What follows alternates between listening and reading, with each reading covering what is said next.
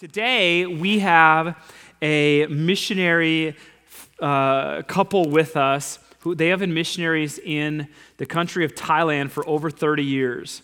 And they are great friends. I know their children, or one of their kids, and the crazy thing is Mark was born in Sauk Center and spent most of his life, or the early part of his life, in Holdingford. You'll hear some of that as he gets up here. But this is a local guy who has spent the last 30 years of his life in Thailand in a world that we call the Buddhist world. There are 1 million Buddhists. He's going to talk a little bit about this in our world. And this is, for me, this is a passion of mine. I'm passionate about the local side of what it means to be the church. I'm passionate about the next generation and raising up children and teenagers. I'm also very passionate about what's happening around the world, and that's just who we are as a church. And so Mark is going to share with us today. I'm excited for you to hear a little bit about what's been going on. And so will you put your hands together and just welcome him as he comes today.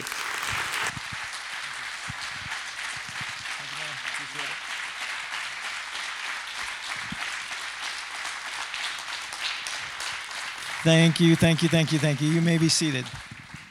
ขอบคุณมาก as they say in Thailand. So, yeah, we've been in Thailand for 30 years, and I told the crowd this morning I've preached more in Thai, much more in Thai than I have in English. And this is our first service back. We just got back to Minnesota on Monday from 90-degree weather in Thailand, and that's the cold season, so we're still adjusting. Thank you for providing nice weather for us since we've been here, but still we're freezing cold and learning to adjust back.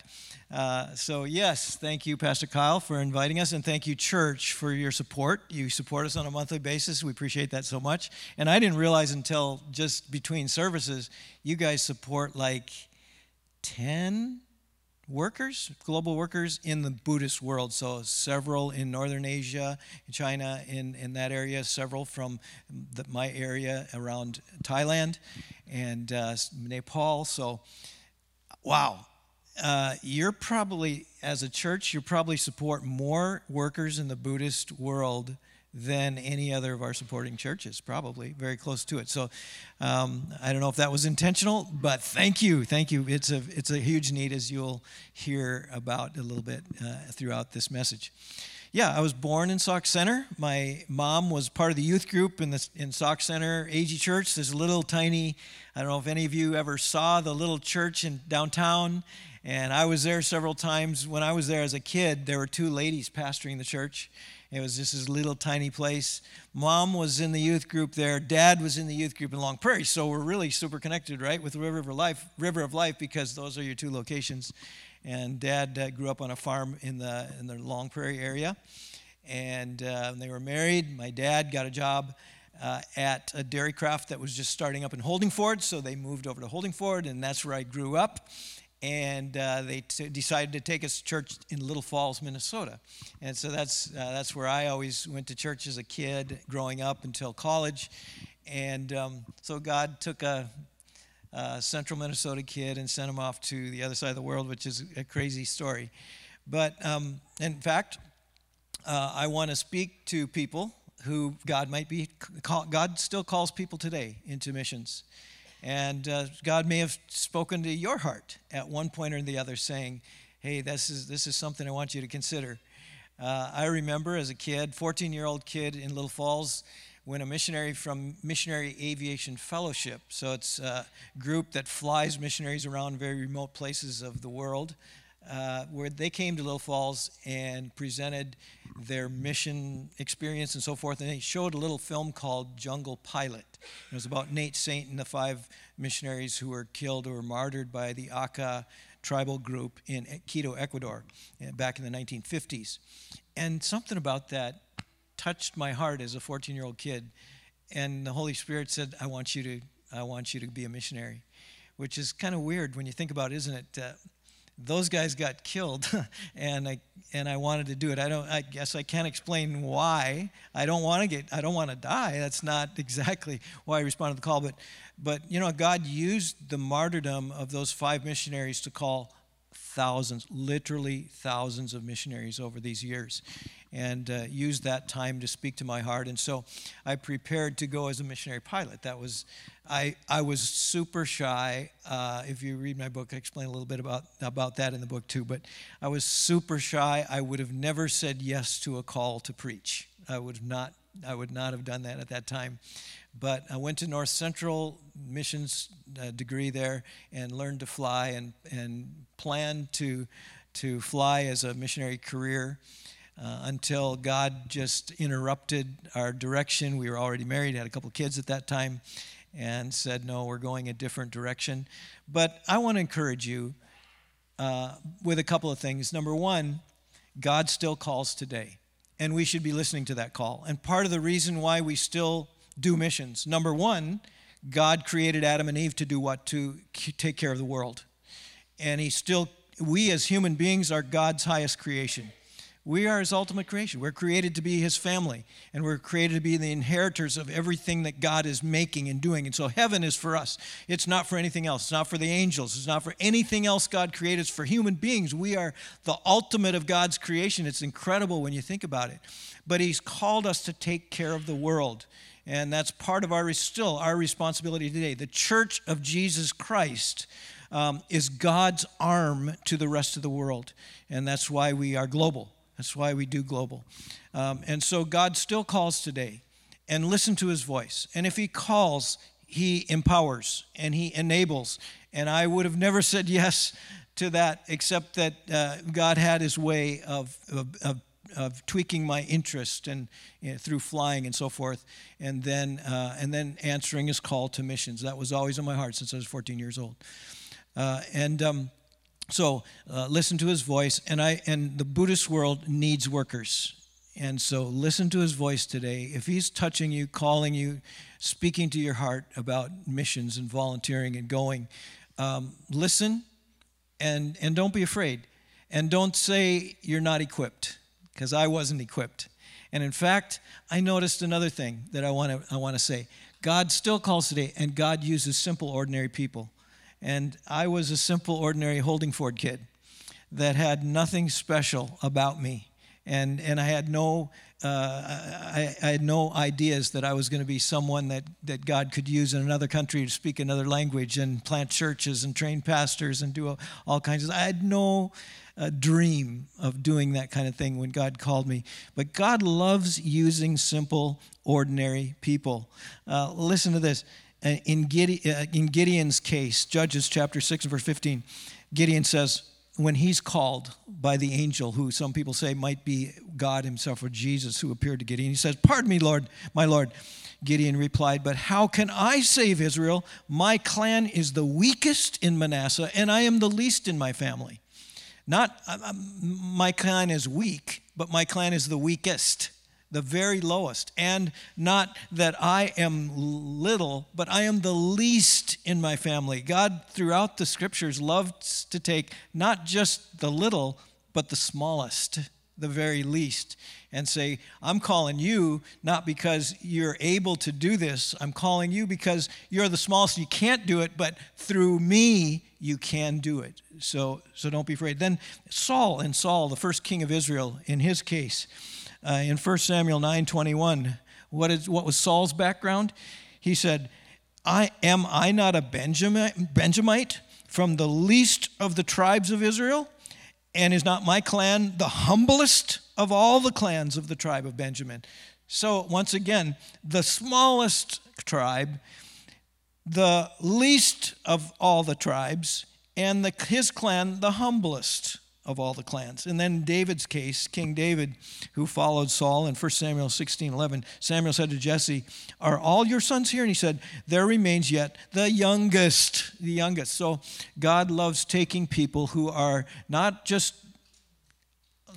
incapable or small, but the smallest, and making them the greatest. And so praise God that we, even though we feel we're unable to do great things for God, when he calls us, he loves taking the weakest and the smallest and the least able and helping them to do great things. And that's for us this morning. God called us to Thailand, very, very spiritually dark place. It's a country that after almost 200 years of missionary efforts, there's fewer than 1% Christians. The number is 0.7% believers there. Even though it's totally free to preach the gospel there, it's legal. In fact, our visa and work permit for all these years said that we are there to prasasnakrit, which means to evangelize, to propagate Christianity there. So it's totally legal. It's always been. And still the response of the people is minuscule. It's very, very small, very, very difficult, challenging place. And part of that is because of the spiritual atmosphere. Some of you have traveled there and you see the temples everywhere, and you see public bowing down before idols and things. One of the groups that was there just recently said, this is like the Old Testament. There's idols everywhere. There's people worshiping idols, bringing sacrifices. Just didn't realize there's places in the world like this. There are places in the world like this. In fact, the Buddhist world is 1 billion people. How many is that? That's 3 Americas. Every single person in the U.S., we have 330 million people, times 3 makes 1 billion. There's 3 Americas that make up the Buddhist world, 1 billion people. And these people are people who are very, very spiritual. There's a spiritual aspect of it that makes the gospel very, very challenging to accomplish. And so when back in when we first went to the mission field, this is 30 years ago, I brought my 3 kids, Krista, Jairus, and Jocelyn. And Krista was 12, Jairus was 10, and Jocelyn was 5 at that time, our 3 kids. And Krista has a special connection to Pastor Kyle, because when Kyle was at North Central, you were at North Central, and you came and did an internship at Little Falls Assembly of God, where I was gone by then. I was in Thailand. No, I wasn't. Yeah, I was in Thailand, of course. I was in Thailand at that point. And my dad liked your pastor so much that he came up to him one day and he offered him money to take out my daughter Krista, who was going to North Central at the time. He's saying, "Hey, you gotta meet this girl." So he tried to hook up my daughter and him, and so we do have a special connection there. He didn't, and Donna says, "Well, thank you." I don't know where Donna is, but she's not here. Okay, so she says thank you, and so but Krista now is married and is a missionary in Thailand. So she lives in Chiang Mai, where she grew up, and we live now in Bangkok, so we're 400 miles away. But so we have that special connection, and so Kyle's known my folks for all these years, and that's cool. Before he started dating Donna, by the way, so it was all cool. It was all good. But I brought my family. We went to Thailand, and the first thing we had to do when we arrived, and we flew right to Chiang Mai, northern Thailand, and got on these little tuk-tuks, little 3-wheel things, and put our bags on there, and we had 2 of them, and we went through some dusty streets and found this guest house we stayed in. And first thing we had to do was to look for a house to rent. And that turned into a quite of an experience as we looked through 6 or 7 places that day, different houses that we thought we could rent. And we noticed one thing about just about every house that we saw in the city, and that was a little spirit house. Looks like a dollhouse on a pedestal in the front yard of every home. And what is it? Well, it's the spirit owner of the property. So the spiritual atmosphere in these places is that there are spirits all over the place. It's just kind of an accepted part of life. It's not like, are there demons and angels? Well, everyone knows there are in that part of the world. It's just part of their culture and their understanding. And so they believe that there are spirit owners for every piece of property. And so these spirit houses are set in a corner of every property as a place of honor for the spirit of that property. And every day people have to bring a little sacrifice or a little offering of water, a fruit, something to give to that spirit while they kneel down, meditate, light some incense, and ask blessing of that spirit for the day. That spirit is called in Thai Jau Tiden, which means the owner of the property. And so literally they believe in the existence of spirits everywhere. And so every house that we went to look at had a spirit house in front of it, except one. And And that was the one we really liked, the right place, the right price, the right size and everything. And that house didn't have a spirit house, but we went inside the house with the owner of the house, and she began to show us through. Well, upstairs on the second level, there was a large room up there that was the spirit room. So they didn't have a spirit house, but she had a whole room that was dedicated to the spirits. And in that room, you could smell the incense as you came up the stairs. There were candles burning. There was incense burning. There were idols piled on this big table against the wall. And right just to the right of that table against the wall was a chair. Propped up on the back of that chair was a large life-size picture of an Indian guru, guy with big hair and beard and things, and from his waist up. And then laying on the chair was a pair of pants that just kind of came, and the legs hung down, and then some sandals down there. So it just gave the appearance of the guy sitting there. And a pillow, a kneeling pillow, was set away from the chair a couple of feet, and you could see wax drippings on the floor and stuff. And she said every day she communicates with this guy and gets advice and input and so forth spiritually from this person sitting there. And his picture was also on the table next to it, and then downstairs there was another picture of that guy on the wall. And so this is just kind of the atmosphere that we were walking into. And you could sense a very, very powerful spiritual presence in that place. And in fact, my son, a 10-year-old son, left the house. He said, I can't be here. It's giving me a headache. I can't even be here. And he sat down on the front steps outside. And so when we went back to the guest house that evening to talk about where we were going to rent a home, I was thinking in my brain, what kind of a father am I, bringing my kids and my wife into this situation, into this crazy spiritual darkness situation? And as we considered what house we were going to take, there were no like non-spiritual places to choose from. They all had the spirit houses or this spirit room. I mean, it was a challenge coming from here, from central Minnesota, into that, just kind of being dumped into that atmosphere, realizing the rest of our lives we're going to be living here. So we sat down in the guest house in a circle and just began to pray, saying, Lord, we need your wisdom. We need your help in this. And the house we liked was that guru house with the big spirit room.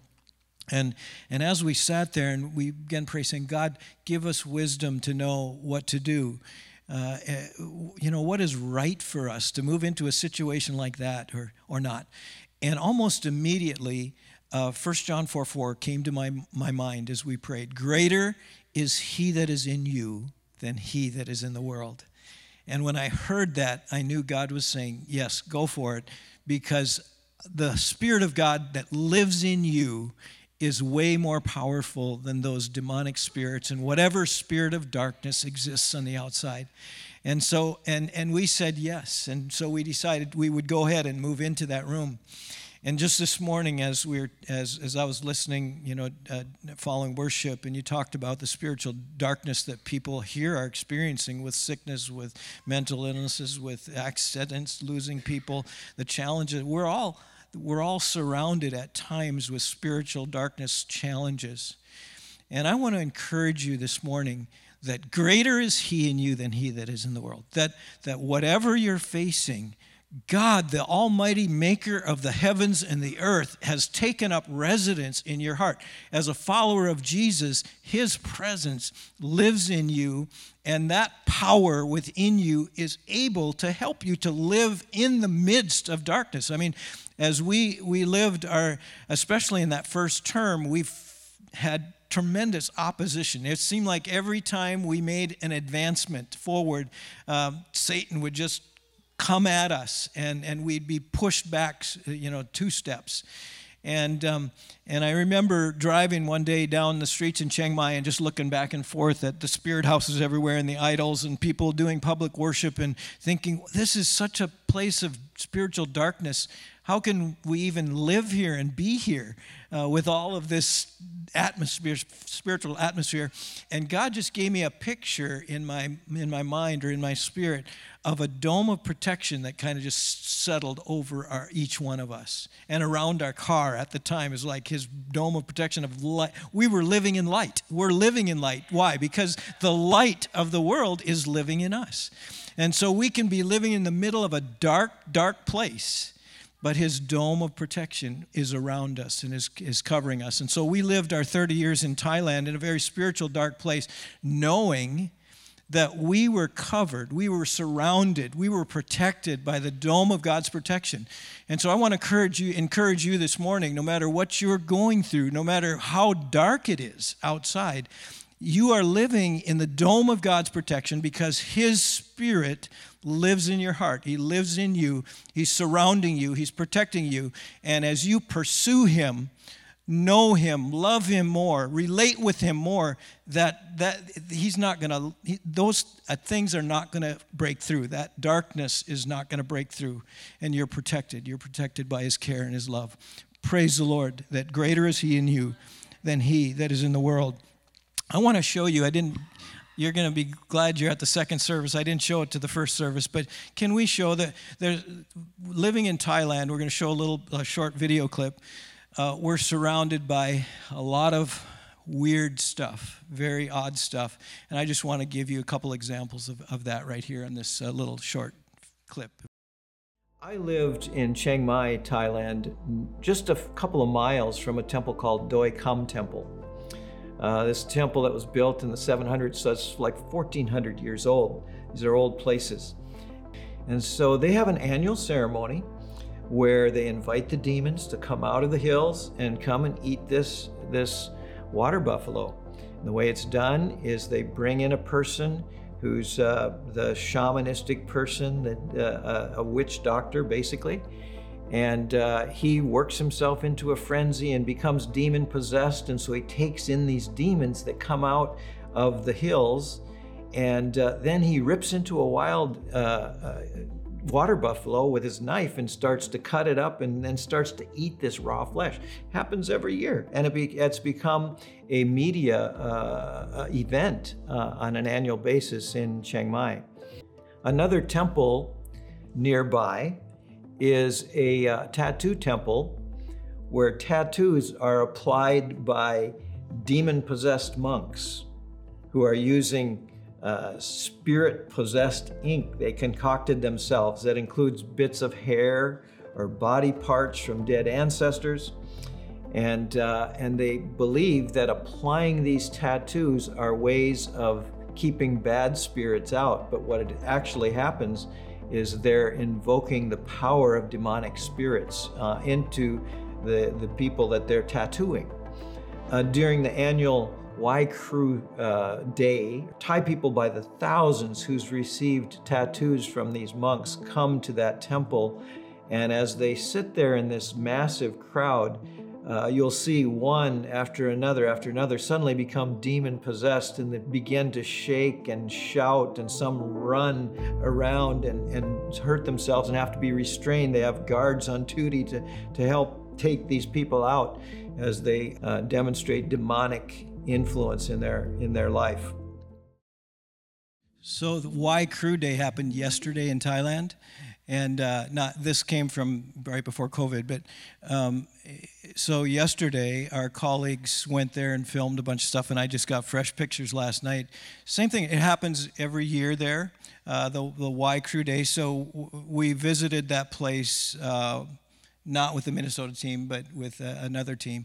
We visited that place and talked to the head monk, and he explained to us how they prepare for the Y Crew Day, and they spend about a week channeling spirits and talking in that room where you saw the demon masks and stuff. That's where they gather and prepare for a week of meditation and so forth for this Y Crew Day, and the purpose is to repower all the tattoos that all these thousands of people have gotten.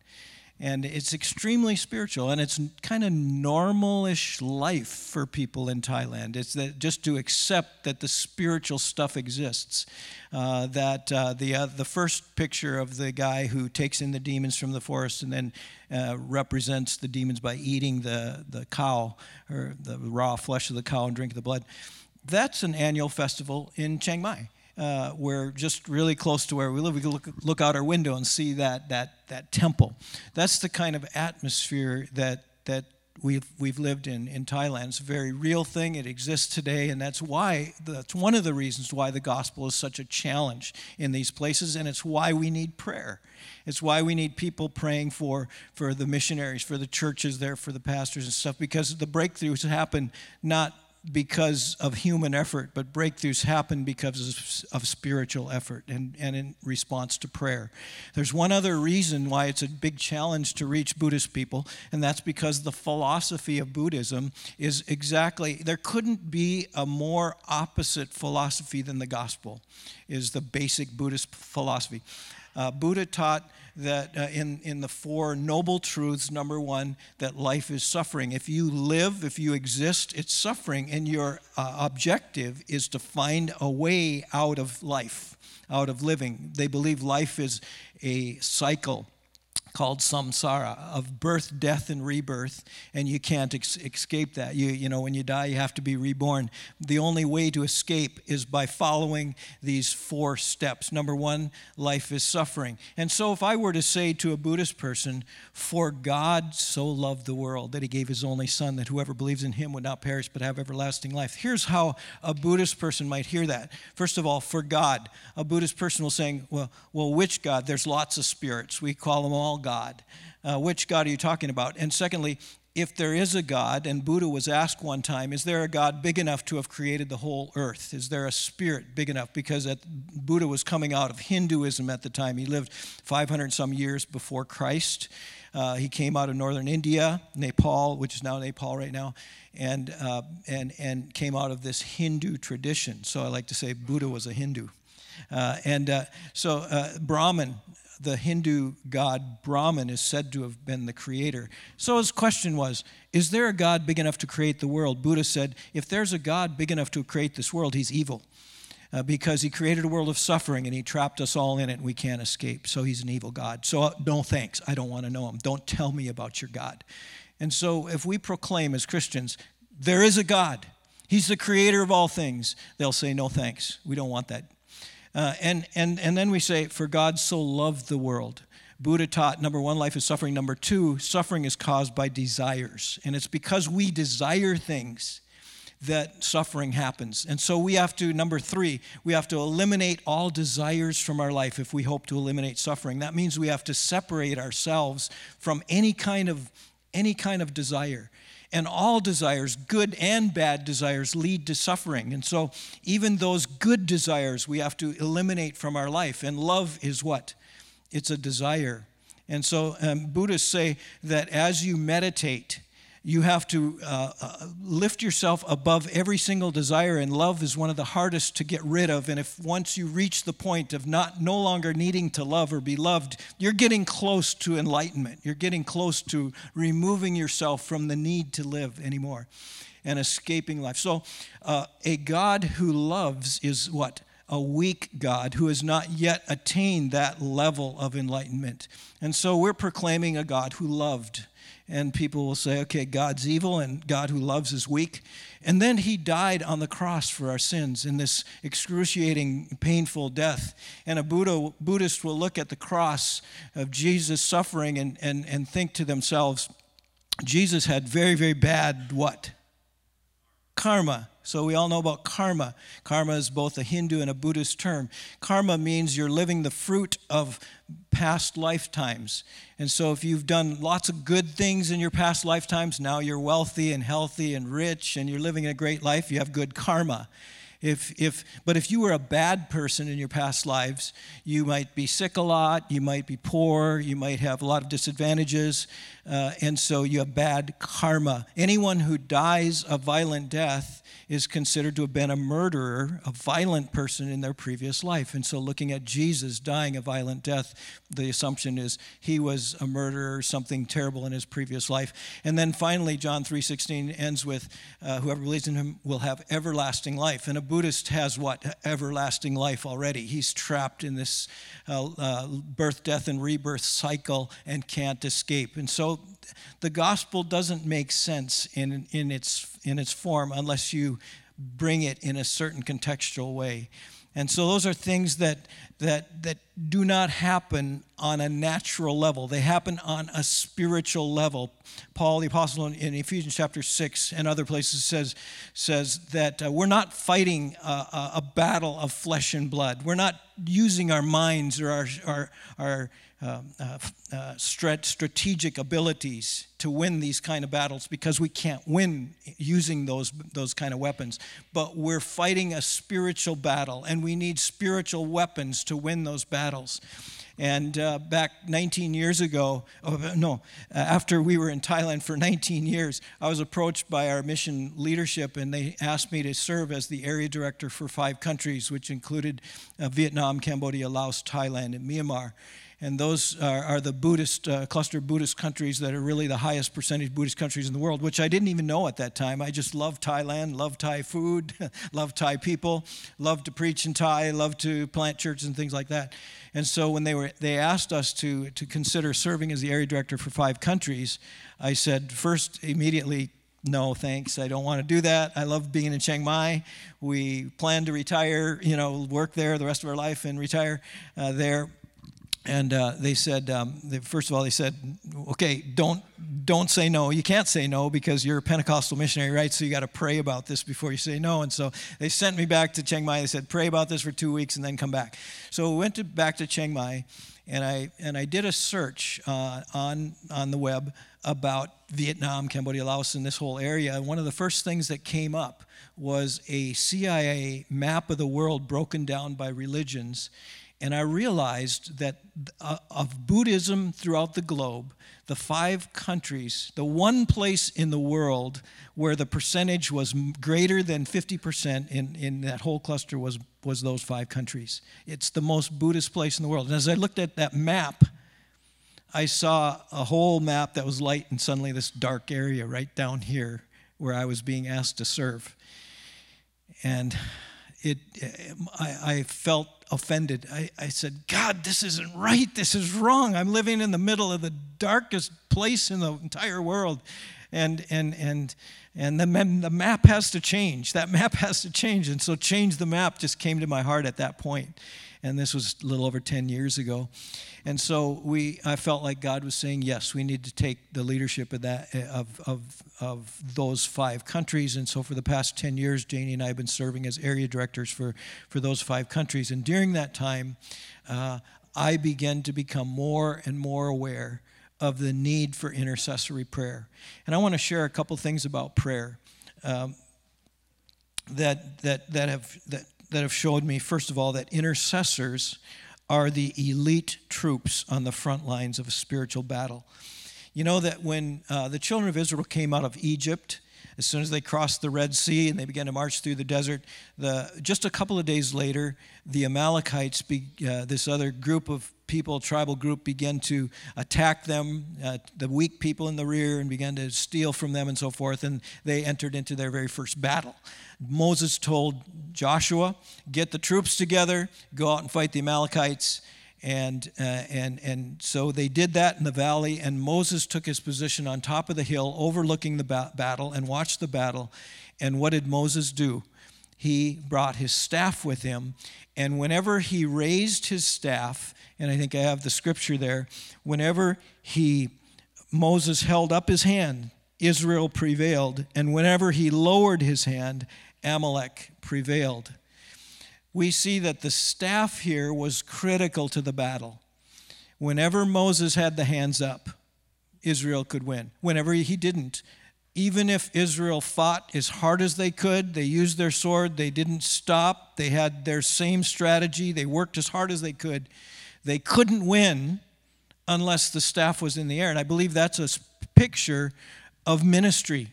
That's a picture of evangelism. That's a picture of ministry in the Buddhist world. And I began to realize that I was the person in the valley, the missionaries, the pastors, the preachers who were doing the evangelistic work.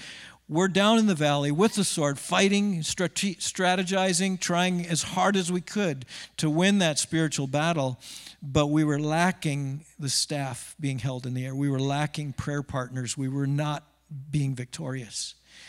To be victorious in these kind of situations, and let me say it goes beyond just the Buddhist world. It goes into your world too. To be victorious into situations where there's spiritual opposition, the staff is more important than the sword. That is, prayer is more effective than whatever kind of strategy you have to reach out to the lost people. And that's certainly true in the Buddhist world. And I've been beginning to share that with our missionaries over the past several years. Until our missionaries, and I speak to myself as well, until we acknowledge that prayer is even more important than the work we do on the field, we're not going to have enough prayer.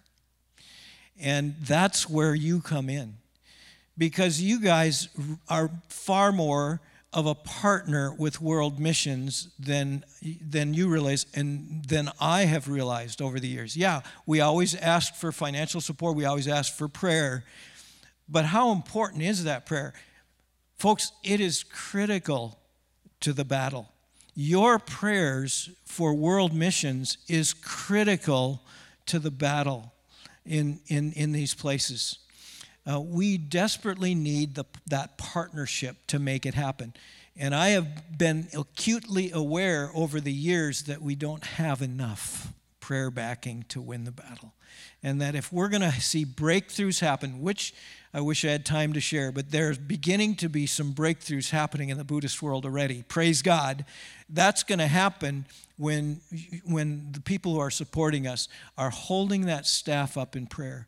And so that's what Change the Map is. Change the Map is trying to bring an awareness to the church, to you all, that yes, your giving is critical and important. Yes, your sending and your going is so powerful and critical.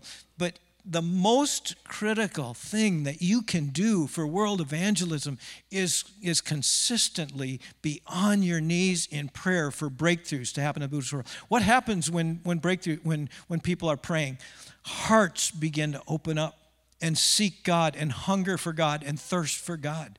You know, in places like in Thailand, where the gospel's been preached for almost 200 years, unrestricted, and there's less than 1% of the population that has become Christians, and half of those who are Christians, there's about 500,000 Christians in Thailand out of 67 million people, 500,000 Christians.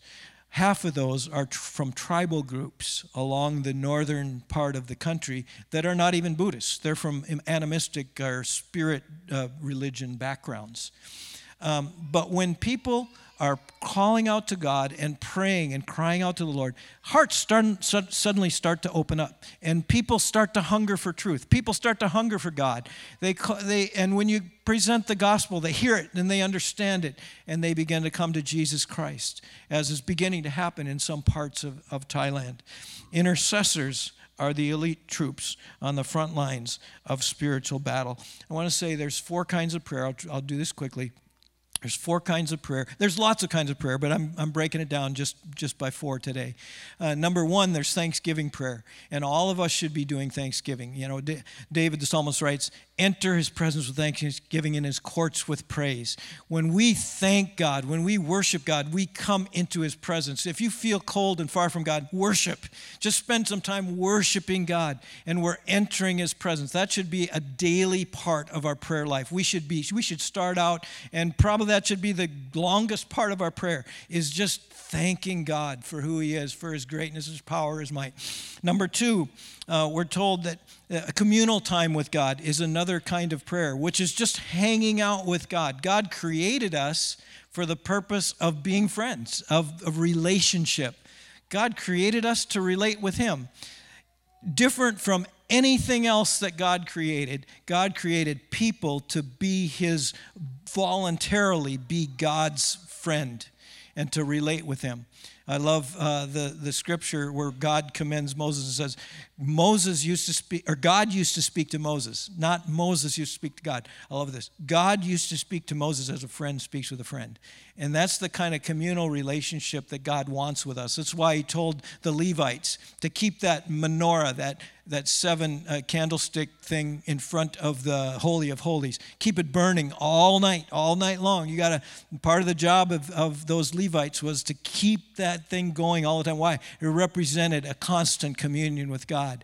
And there were the Levites that were the singers, and they were on call 24 hours a day. And their job was just to sing and to commune with God on an ongoing level. That's what Paul meant in 1 Thessalonians 5, where he says, pray without ceasing. It's this communal prayer with God where we're always just kind of our ears are open to God and interacting with him. So there's worship or thanksgiving prayer, there's communal prayer, and then there's petition, where Jesus said, go ahead and pray for your daily bread. Pray for your needs. And we need to bring our petitions to him. That's important. And we need to come boldly. Hebrews tells us, come boldly unto the throne of grace to find great mercy and grace to help in time of need. But there's one other kind of prayer that we sometimes don't pay attention to, or we think is delegated to people who are especially gifted, and that is intercession. Intercession is the kind of prayer that literally, and stepping on balance beam here a little bit, that changes the mind of God. Did you know that God never changes? His nature never changes. His promises never change. But there's one thing that God changes his mind on. And we see Moses was involved in it several times. We see Jonah, the prophet Jonah was involved. We see multiple examples throughout the scriptures where it says God changed his mind. But he only changed his mind for one thing, not for any good promise, not his nature. God changed his mind for only one thing, and that one thing was this: his promise of judgment and punishment. Whenever God promised judgment and punishment, what did he promise that for? Why did he do it? Why did he send the prophets? Why do all those prophets go like Jonah went to Nineveh and said, in 40 days God's going to destroy this city? He didn't say if. He just said this is what God says, in 40 days the city is done. It's burned. It's gone. Why did God send him? Why? So that the people would repent and fall on their face and call out to God and say, forgive us, God, forgive us. And the Bible says from the king on down to everybody else, they put on sackcloth and express their sorrow to God and say, God, please forgive us. And what did God do? God relented on the promise he had made of judgment. He changed his mind. He didn't judge he didn't do it anymore. Why? Because Jonah was that go-between. Jonah was their intercessor. Why? And Moses, so frequently, 4 times throughout the history of Moses' leadership, he interceded. He stood between God and God's judgment. And he said, God, don't do it. Remember your promises. You love these people. You promised that their seed would be as many as the stars in the heavens. You promised this land to them. You promised they would be a blessing to the nations, God. God, don't do it. And God changed his mind. And I believe that God has given us, his people, a tool called intercession that allows us to stand between his judgment on the lost and his goodness and mercy. And we can say, God, we are partnering with you in this, and we are asking you to keep your promise of goodness and mercy and stop your judgment and reach out in great ways to these people. And when we do that, and we do it sacrificially, and we do it continually, and we call out to God in this kind of way, God becomes merciful. God loves to listen to those kinds of prayer. God will be merciful. And I believe that when we pray that way for the Buddhist world, hearts, God will answer. The Holy Spirit will begin to open their hearts. The Holy Spirit, like is happening in the Muslim world now, will start to give visions and dreams. You know, well, the first time I heard, my friend in Bangladesh said, I don't even know a single Muslim in my ministry here in Bangladesh who did not come to God through a vision or a dream of Jesus appearing to them saying, I am Jesus, believe in me, go to a Christian and learn about me.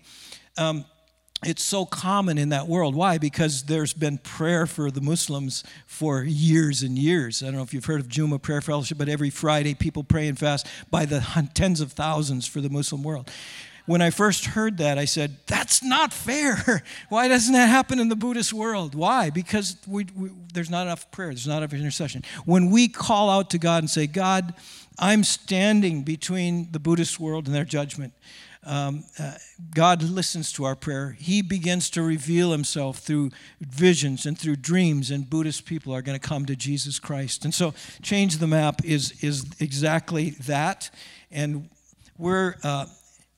God is waiting to partner with us to save the lost, and River of Life is going to be a part of this by starting through Pastor Corey. You're going to be starting a prayer group called Change the Map, River of Life, Change the Map, where weekly you will be Pastor Corey will be inviting, I think, all of you to join, but I'm going to invite you this morning to look at the next slide that has a QR code, the one after that. And you also have that QR code right in your seat on the bottom of this flyer that you all received. But it's a way to sign into the Change the Map prayer group and say, yes, I'll be a person who prays at least weekly. Now, we're not asking for all of you to be intercessors that fall on your faces and cry for hours and hours, though we need those. We need those, and God is going to speak to some of your hearts to be that kind of person. But we need people who will weekly say, Jesus, would you touch the Buddhist world? And so every week, if you sign up for this, you'll receive what's called prayer moments, new prayer requests for the Buddhist world, and there will be a person actually praying a prayer just a couple of minutes long. And we're asking people to come and to join that and to pray with us and to expect and to see miracles happen in the Buddhist world and people come to Jesus Christ like has never happened before. Would you do that? Lord God, I thank you for River of Life. I thank you for their commitment to missions. I thank you for their commitment to sending others through their finances. But I pray that you would use us, God. You'd use us and our prayers to make a difference in this world. Lord, and we pray, Lord, for those, even those that they're spiritually, their hearts are closed to the gospel and have been closed for years and years.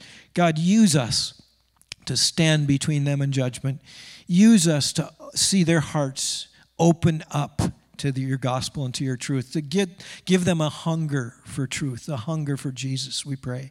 And I pray your blessing, Lord, on this church, and I pray that you'd call out the intercessors, you'd call out prayer partners from this church to make a difference in the Buddhist world. In Jesus' name we pray. Amen.